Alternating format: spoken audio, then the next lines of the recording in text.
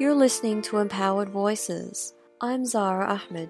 This podcast is made by myself and Olivia Smith in association with Asylum Seeker Resource Centre. My name is Hamed Mahtawi. Hamed is one of the younger people to take part in the Community Advocacy and Power program. He's from Afghanistan but was born in Iran and spent part of his primary school years there. When he was 11, he came to Australia with his mother. Now he's studying law at Deakin University and believes the program has given him the skills he needs to make changes in his community. We could write an article and send it to an editor in different newspapers. So that was the practical aspect of it. So we really got to see how we could become advocates. Hamed talked a lot about the practical workshops. He liked learning about the media and how he could use his newfound skills to talk about important stories like his own.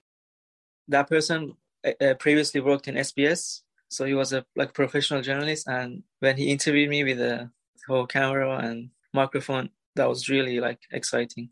The goal of the program was not only to equip refugees with the skills to make change, but to empower them. Hamed is a Hazara, part of the largest ethnic group in Afghanistan. Since the 1900s, they were persecuted for their identity. At our recess, we call them yard duty teachers in Australia. So they would pick us out, point their fingers towards us, pick us out and say, they would say, "Go to your class, Afghan dogs." That's how we were treated in primary school. Despite all that he went through at a young age, Hamed has had moments of achievement that have shown just how strong he is.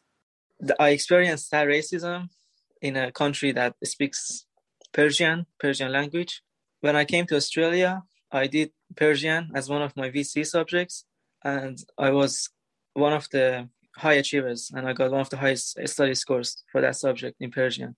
Refugees on temporary visas cannot access government loans, so scholarships are the only way in for those that can't pay the higher education fees. And so I wanted to do something about this, even though it seemed very unlikely that I could change anything, but I still hope to do something about it. It felt like a duty, moral duty. The program connects refugees with mentors as they work on a project that will make a positive change in their community. Hamed's goal is to give more refugees the opportunity to study tertiary education. We are working on a project. It's called the Deakin Pilot Program. We are a few students from different universities, and we're using a model that was used in Canada to provide access to higher education for asylum seekers. And we are using that model. We're going to try to influence Deakin to adopt that model that was adopted in Canada. The program organizer, Bharat, found that Hamed was very passionate about helping refugees access higher education.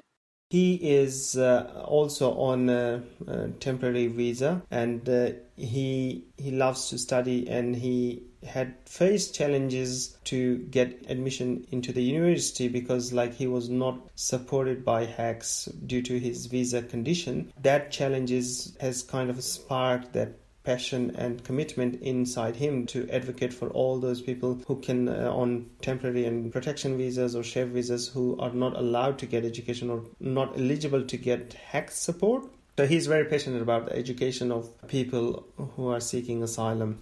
Hamed didn't speak a lot about himself. He felt that his experience was like the many thousands that arrive in Australia each year. Instead, he talked about Australia's history of persecution. There's one single phrase from Paul Keating's speech in the 90s when he was making an apology to Aboriginal people. There's one sentence that stands out. He said, "We failed to see what it was like to be them in that situation." And he's saying that about Aboriginal people. And this is resonates and echoes throughout the entire history of Australia. Despite Hamed's past experiences, he hopes the government will open their eyes to the struggles of refugees. I really hope that one day Australia will look back once again at its history and learns for once what it has done to people who are not in majority, and really changes how it treats others. And I hope one day Christmas Island will turn into a museum.